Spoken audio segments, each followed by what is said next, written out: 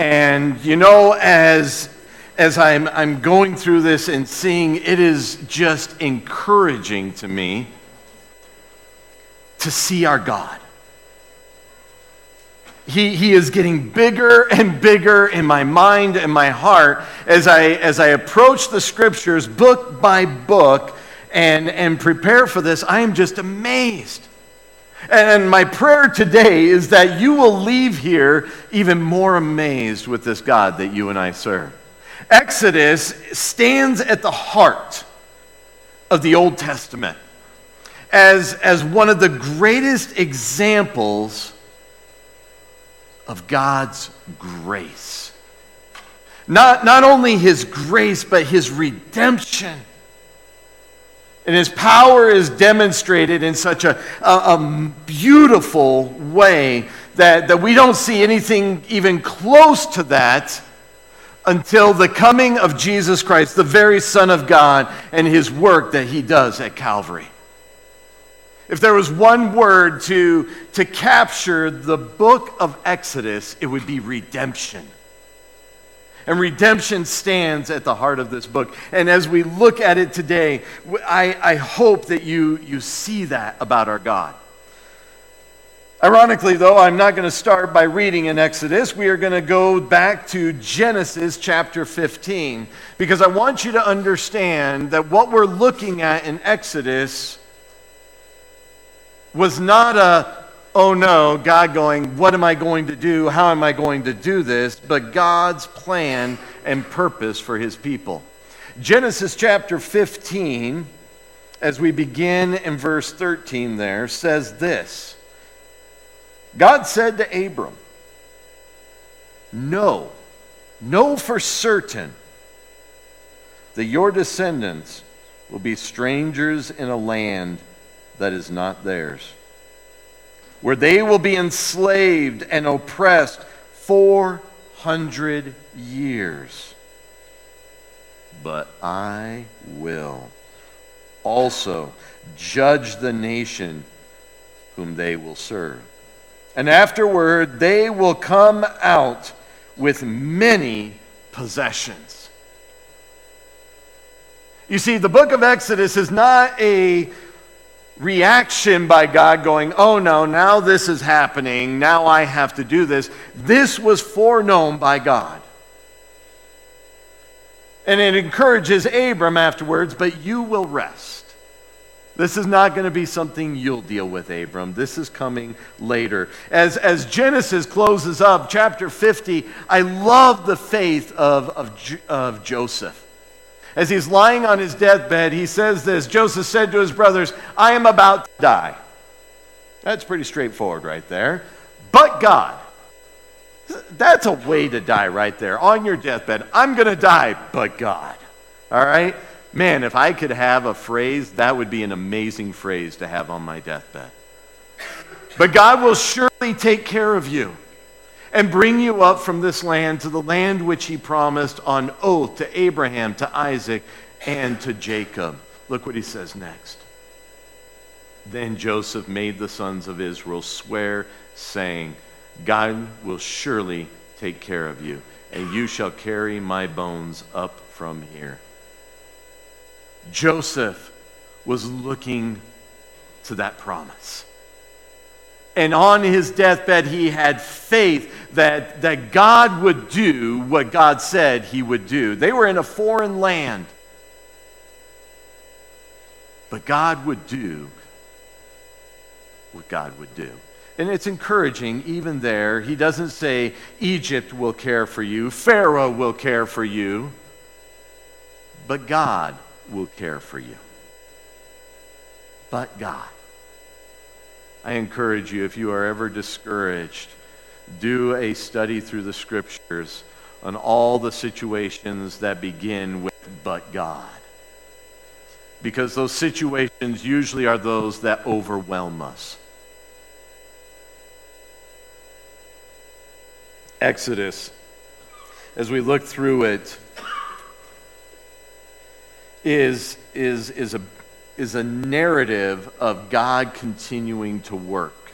It's interesting, the very first word of Exodus is and. It's a continuation of what Moses was writing in Genesis. It's like, I'm going to continue on, but this is a separate account. So we're going to leave Genesis there. We're going to look at Exodus, and we're going to discover something even greater about our God. And there's really just three different parts of Exodus where God remembers his people. We're going to look at that. Where God redeems his people, and then where God reveals himself to his people. And as we do this, I think it's important for us to remember that God remembers you. Honestly, I want an honest show of hands. How many of you have ever felt forgotten by God? Yeah. We go through those times, don't we? He's creator, he's God, he's savior, yes. But God, did you forget about me? I pray, and it seems like my prayers don't even hit the roof, and they just drop back to the floor.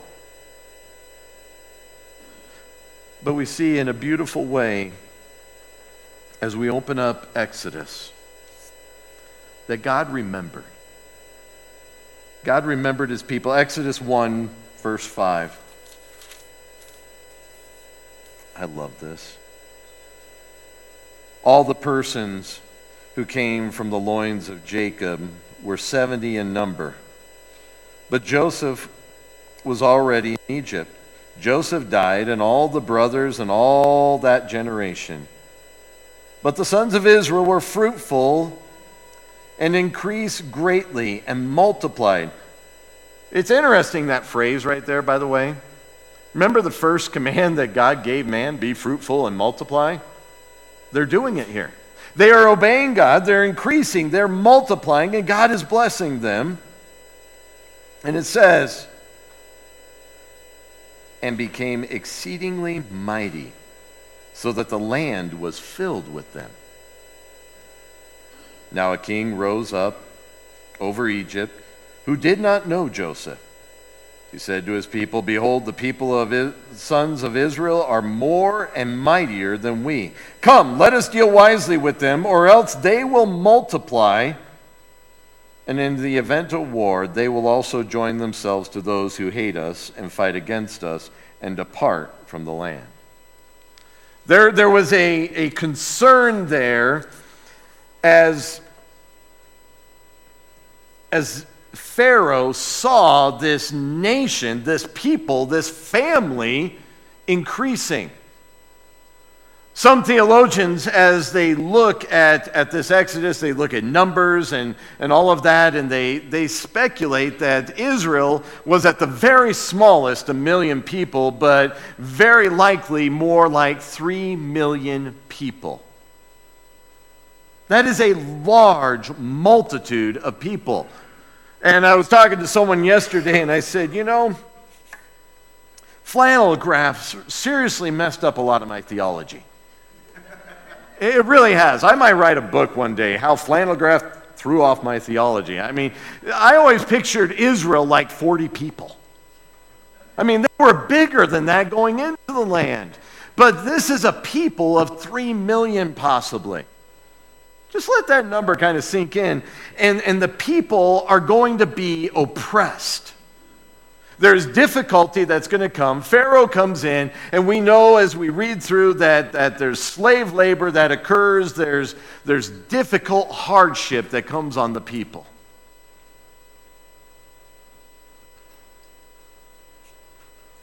And then, if that wasn't bad enough, they keep multiplying. It's amazing that God continued to bless them. So Pharaoh comes up with another idea. Let's kill all the baby boys. But even that doesn't work. And Pharaoh is exasperated. God overrules. It's wonderful to watch God overrule.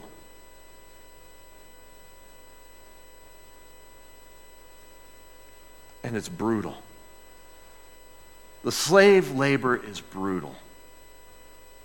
You're like, why is God allowing this? Well, I believe that Israel's heart needed to not like Egypt. Think about it, the most cutting-edge society in the world they were in.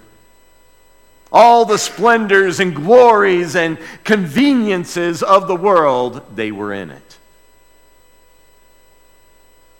God had to take that nest that had been preparing them to become a nation, and he was starting to pull the feathers and the fluff and all of that, and pretty soon there were just sticks and points, and it wasn't comfortable anymore. God was working to prepare his people.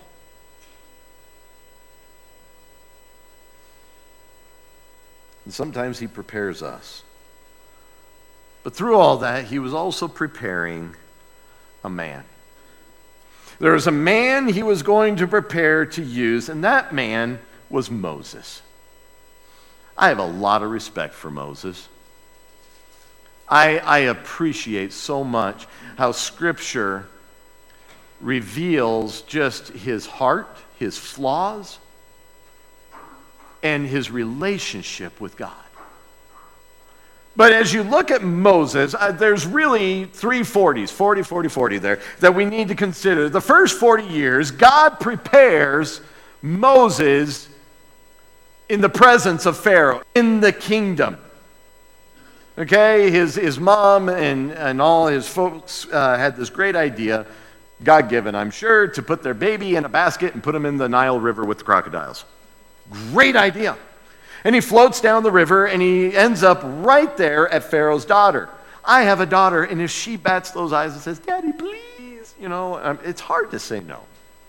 And here's this little, Israelite baby boy, and his daughter goes, Daddy, please. And he goes, all right, fine. And he grows up in the palace of Pharaoh. With all the education, cutting education of the world in that day. No doubt being trained in different skills in management, military, maybe even foreign relations. 40 years Moses is in that setting.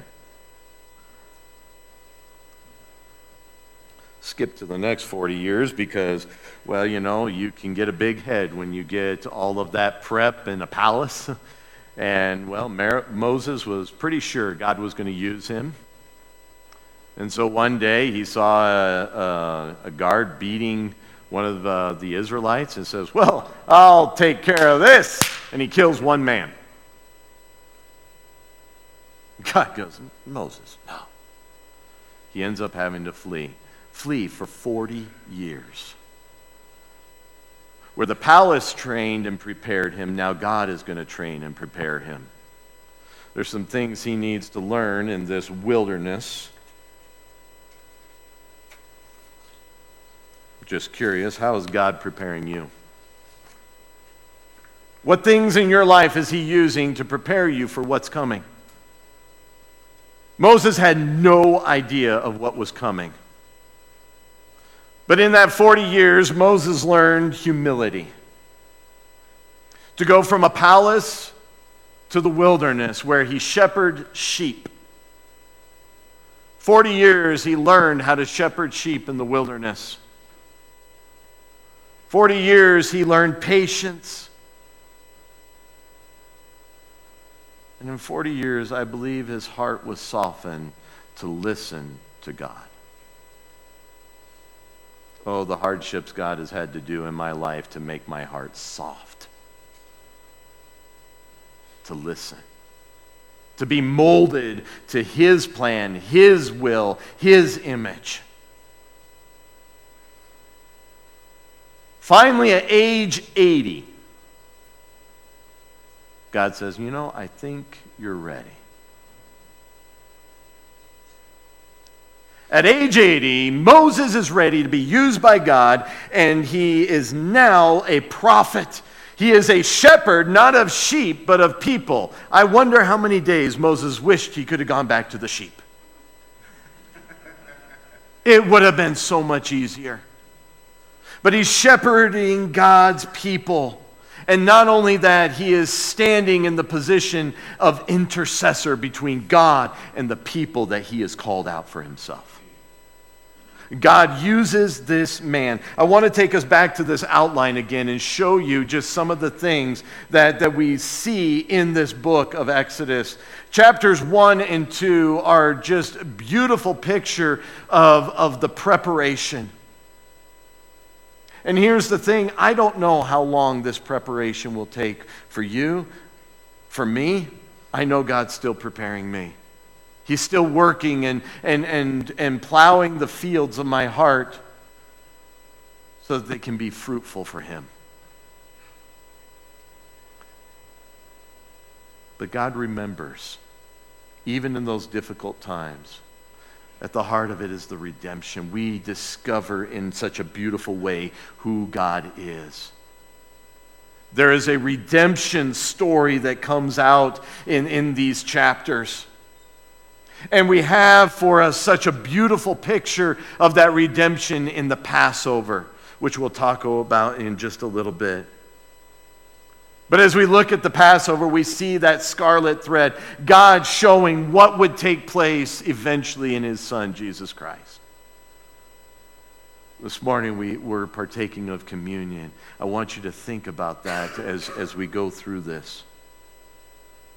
Where God would use Israel one day, the people He's calling out, to bless all nations, all peoples, through His Son. But chapters 19 and through 40, God is revealing Himself in a magnificent way. He pulls them into a wilderness. It's amazing how much you can learn in the wilderness of your life. When things seem to be pulled away from the comforts of this world, and God works. But He reveals Himself, and there's a relationship that He is striving to establish with His people. We see His heart as He demonstrates and gives us His law. And as we see the tabernacle built, what a beautiful image of that relationship. I wish I could give a message on each of these things, but once again, time as we go through this, we cannot touch on everything. But as we look at this, God is working. But the discouraging part is through all of this, as the people watch this, as Pharaoh watches this, as we watch this, we see the response. And we'll close with that this morning. The response of their heart. But let's look at the response of the heart of this man, Moses. There's an event that occurs. Many of you are familiar with it. Moses is out there with the sheep, just like any normal day.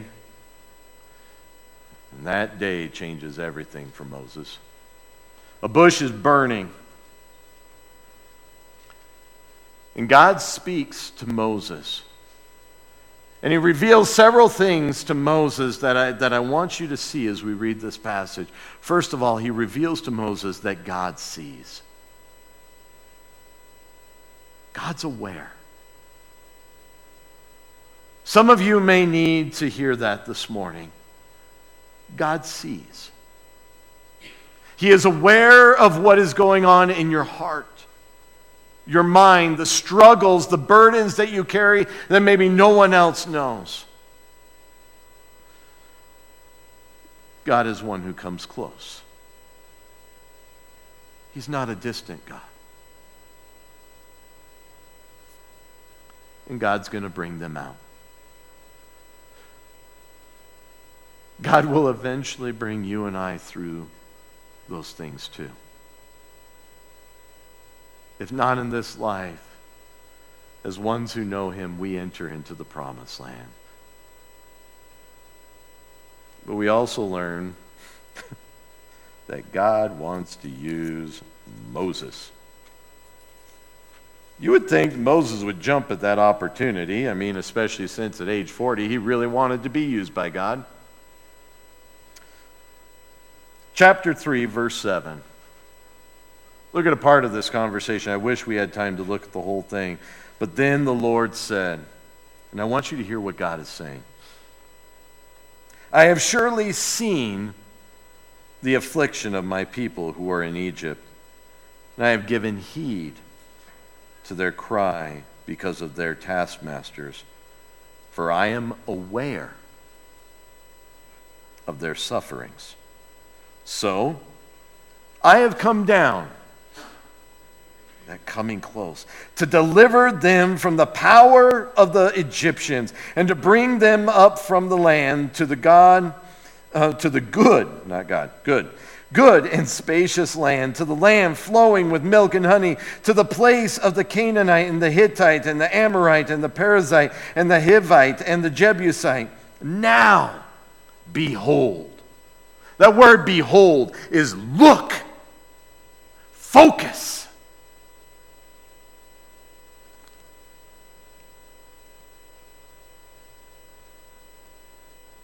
I lost my place.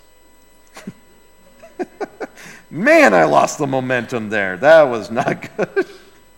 Now behold, there it is. The cry of the sons of Israel has come to me. Furthermore, I have seen the oppression with which the Egyptians are oppressing them. Therefore, come now, and I will send you to Pharaoh, so that you may bring my people, the sons of Israel, out of Egypt. Look at verse 14. God introduces himself. Moses is like, well, who do I tell him sent me? Here's God's answer.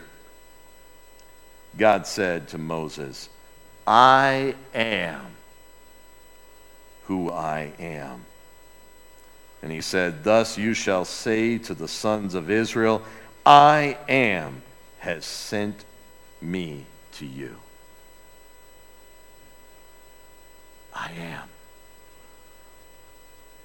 What an encompassing concept.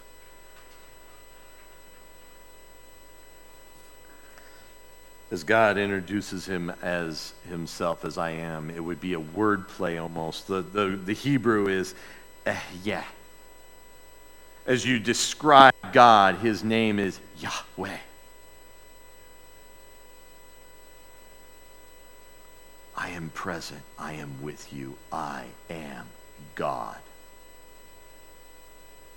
And God never once says, I am a God. We're going to see that. But he says, I am God. That's who you say sent. That's the authority you go with. You would think, after seeing a burning bush, as God is talking to him, introducing himself as I am, Moses is like, sign me up. Oh my goodness, he gives every excuse in the book not to do it. And at first you think, wow, he's so humble. No, he's just making excuses not to be used by God. Some of us are really good at making excuses. For anyone under the age of 80, stop making that excuse. God can use you. For anyone over the age of 80, God uses them for another 40 years. So if you are over the age of 120, I will give you permission. Until then, God can and wants to use you. No amens on that. Wow. People are like, it's more like, uh-oh, not amen.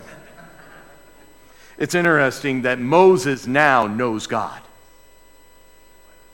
Aaron, who God eventually sends to be the mouthpiece for Moses because Moses complains about his speaking ability or something, Aaron now knows God. The people knew of God. They're going to know God soon.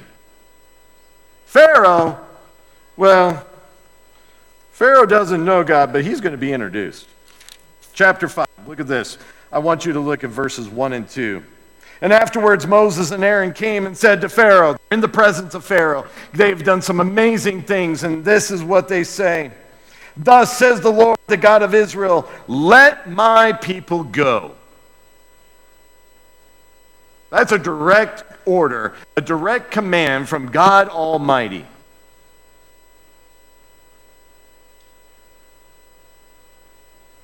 That they may celebrate a feast to me in the wilderness. But Pharaoh said, mark these words that Pharaoh says. Who is the Lord? Who is he? that I should obey his voice, to let the people Israel go. I do not know the Lord. Such a sad statement, a true one. And besides, I will not let Israel go. Even if I knew him, I'm not going to let him go. So God decides to make himself known. God is going to do a work, and the people are concerned about this, and I love what God says. I want you to notice as we read in chapter 6 here, all of the I will, I am. This is God working, not people do this, nation do this, Moses do this. Look at what God says he's going to do. Chapter 6, verse 6, it says, say therefore to the sons of Israel, not to Pharaoh, but to the Israelites, to my people, God says, tell them this. I think some of you need to hear this today. I am the Lord. I will bring you out from under the burdens of the Egyptians, and I will deliver you from bondage. I will also redeem you with an outstretched arm and with great judgments. Then I will take you for my people, and I will be your God, and you shall know that I am the Lord your God, who brought you out from under the burdens of the Egyptians. I will bring you from the land which I swore to bring you to the land which I swore to give to Abraham, Isaac, and Jacob, and I will give it to you for a possession. I am the Lord. That's pretty cool. Israel, watch what God is going to do. Church, watch what God is going to do. God is going to introduce himself in a magnificent way. The pharaohs of that day, get this, they would consider themselves a god. They would demand worship of themselves. Not only that, the things around them, the creation, the nature, the cosmos, all of those things were gods, worshipped. And when I think about these puny gods, there's an image, there's a video clip that comes to mind. I'm a Marvel fan, so this is what comes to mind as God looks down at Pharaoh as he says, I am a god, I don't know you. Well, look at this video clip just real briefly. Well. We need volume for this. This has nothing without volume. Start it over. Okay, do we have volume? We got to have volume, man. Let's try this again. Here we go. Maybe. Enough! You are all of you beneath me. I am a god, you dull creature, and I will not be bullied by that.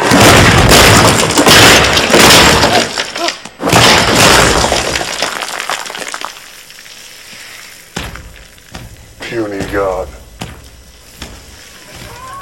It's what comes to mind. I'm sorry. Now you have a glimpse into the mind of your pastor, okay?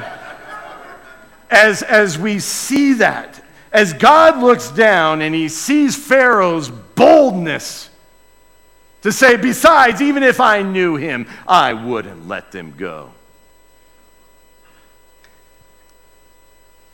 Well, God is going to demonstrate himself in a powerful way. And honestly, as we look at these plagues that God brings, we see a side of our God that shocks us. That our God could bring such devastation. Well, mark my words, God deals with sin. God deals with those gods that come and try to stand up against him. Because he is God. Not a God. I love the quote in the Narnia series where Lucy is talking to Mr. Beaver and he's telling her about Aslan, the Lion King. Not the Lion King, but the lion that's king. And she goes, Aslan? Is he safe? And Beaver erupts in just frustration. He goes, no! Are you not listening? He is not safe. He is a lion. Ah, but mark this. He is good. he is good. You and I serve a good God, and as we see these plagues that God brings, he is introducing himself. It's interesting as God sends Moses and Aaron before Pharaoh and introduces each plague. Each plague is introduced as, so Pharaoh will know. God is one who is introducing himself to Pharaoh, the people, and to you and I. Look at what we see in these plagues. We don't have time to look at each one, but they go and they go and attack the very gods of this nation, Egypt. The first one is the Nile River. The Nile is turned to blood. And it's fascinating. The Egyptian magicians go, we can do that too. So they go and turn water to blood too. Well, it's interesting. God turned the Nile to blood.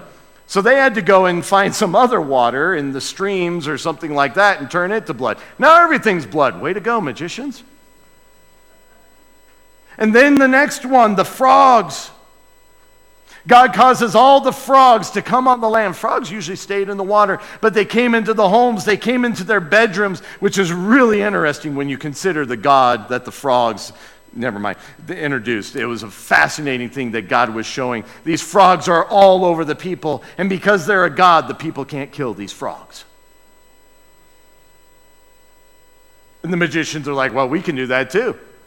So they cause frogs to come out of other places. Now it's even worse. I love how God's irony is like, yeah, I'll let you do that. That's great. Make it worse for yourself. But then, gnats. The dust of the earth turns to gnats and is biting and consuming the people. The next one that comes is flies all over the land of Egypt and not Goshen where the people are. You come and the next one is disease upon the livestock. Their animals, their donkeys, their cows, all of that get a disease and begin to die. This is not a good place to be right now in Egypt. God says, you want more? Still, Pharaoh's heart is hardened over and over and over again towards this God. I will not let the people go. Boils come, boils and sores all over the bodies. The magicians couldn't even stand before Pharaoh in this instant. You know why? Because they had boils on their feet. At this point, the magicians and those in Pharaoh's household are going, oh my goodness, this God. All of our gods are like being demolished here. They're puny gods, and this God. Next one, Moses says, hey, the next one, I'm going to give you a warning. You might want to bring in your cattle and all of that, and your livestock, your servants. You know why? Because God's going to send hail, lightning, and thunder. The hail, all the livestock that are left in the field are demolished by that. There were some Egyptians who are like, hey, we're going to go pull our livestock in. We're going to go. God's introducing himself not only to Israel, not only to Pharaoh, but the land of Egypt, and some of them are paying attention. Locusts come after that. Anything that's left of the fields after the hail, the locusts come and consume. This once great, powerful nation has been crippled. Not one soldier has drawn a sword yet. God's not done. He shows the darkness that is in the land of Egypt. The darkness that's in their hearts that comes out, and there is darkness for 3 days. They cannot see anything. They don't move from their homes. They don't go anywhere because they can't see. The darkness is so thick. Yet in the land of Goshen, the sun shines.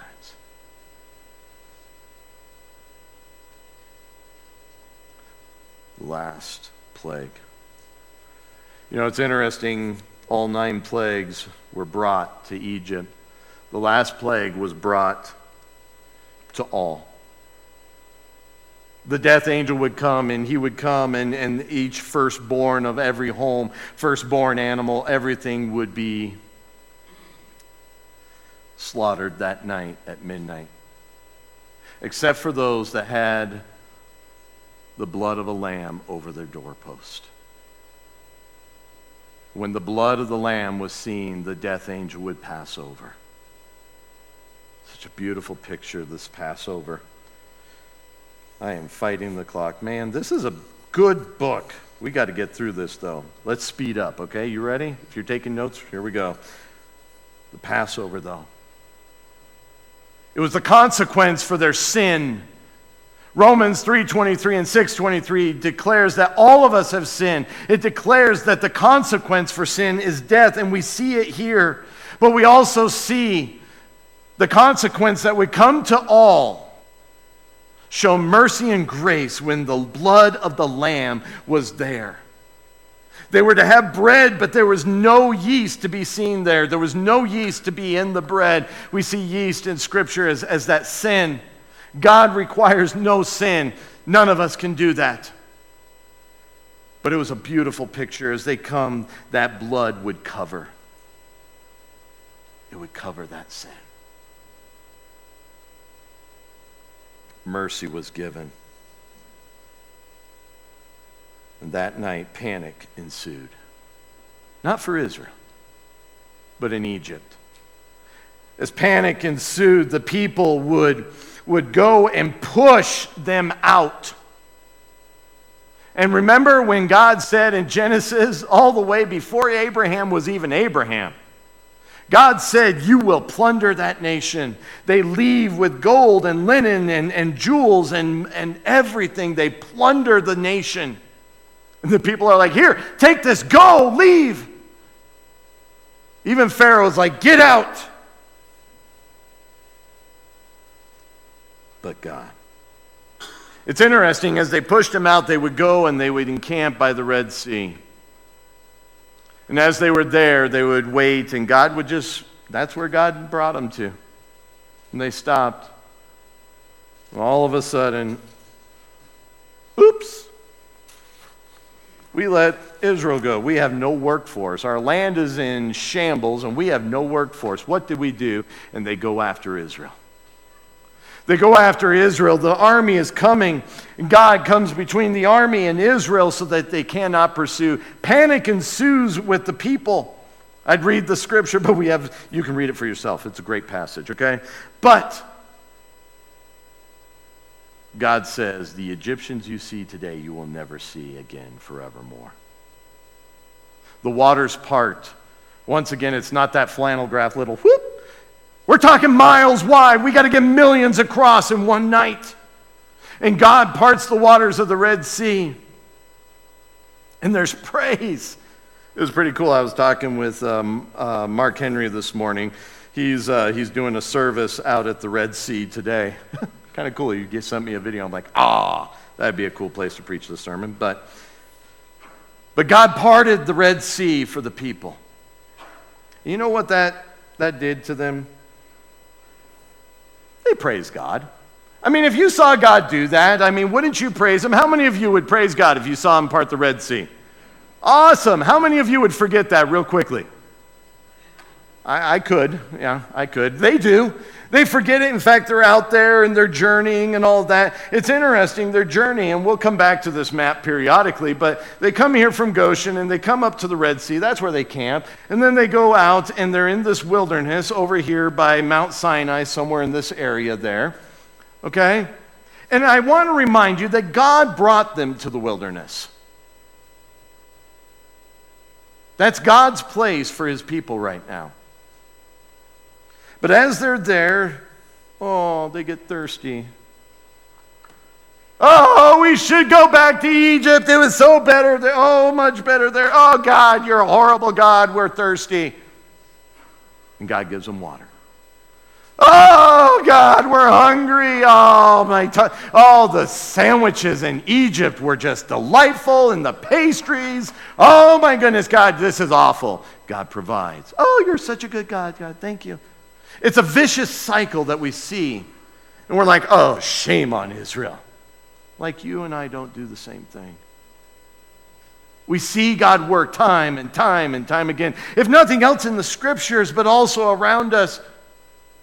And then the next difficulty comes and we're like, oh, woe is me. I used to be really hard on them, but, I'm less and less the longer I live. Because I look in the mirror and I see Israel tenfold in my heart. War comes, they cry out again. God's like, I'll give you the victory. God gives the victory, they praise him again.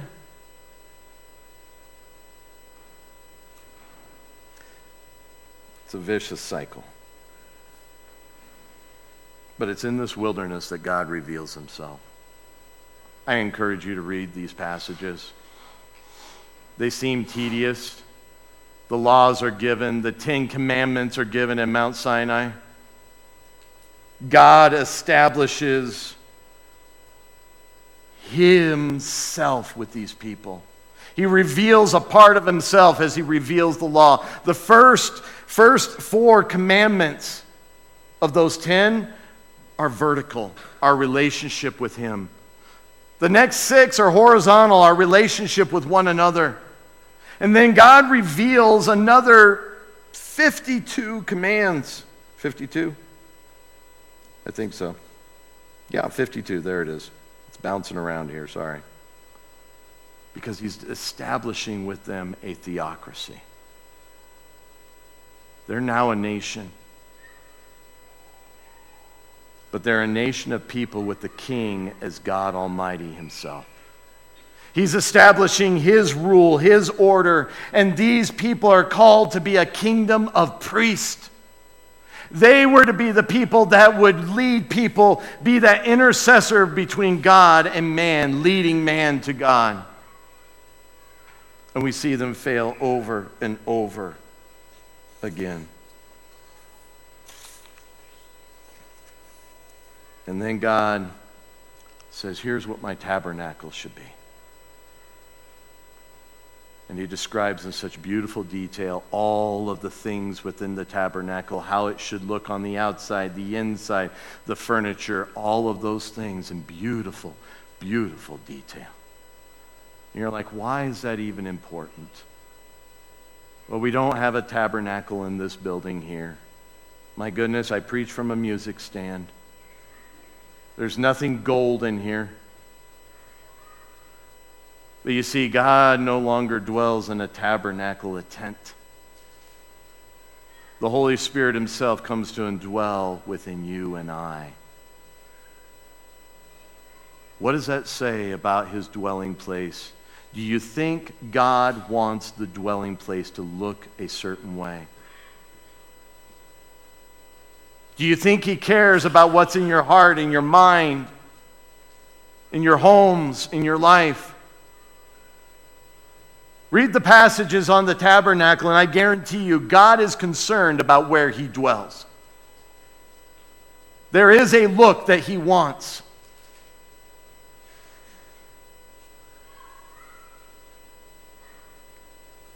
But the response of the people.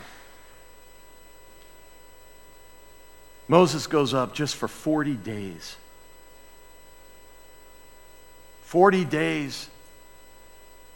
They're like, oh, God has forgotten us. Really? So Aaron tries to appease the people. He goes and gathers gold, and this is what he tells Moses. Moses, I took the gold from the people. I'm like, all right, what do? Throw it in the fire, and now, poof, out popped this calf. Weird. Seriously, that's what he told Moses. I mean, irony of ironies, and they're worshiping this calf. It's interesting, they're not worshiping the calf and saying God doesn't exist. They're worshiping the calf and including it in. The very first commands of God is, I am a jealous God. You shall have no gods except me. And they agreed to it, yet they broke it. We're going into communion here in just a second. We see this in the people. And it's so easy to come to Exodus and go, I want us to pause and look at our hearts as we go to God here in just a moment. I want you to reflect on him. In Genesis, we saw him as creator God. sustainer of all things.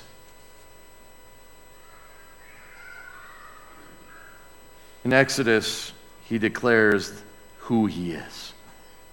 I am. He demonstrates in such a powerful way his redemption, his authority, his power, his sovereignty. And he shows that he is one who desires to dwell with his people, to come close. It's interesting as we look at this at the beginning, we're like, oh, the hardness of Pharaoh's heart. As you read through Exodus, we begin to see, oh, the hardness of Israel's heart. And as we look in the mirror of the pages of Scripture, we begin to go, oh my goodness, the hardness of my heart.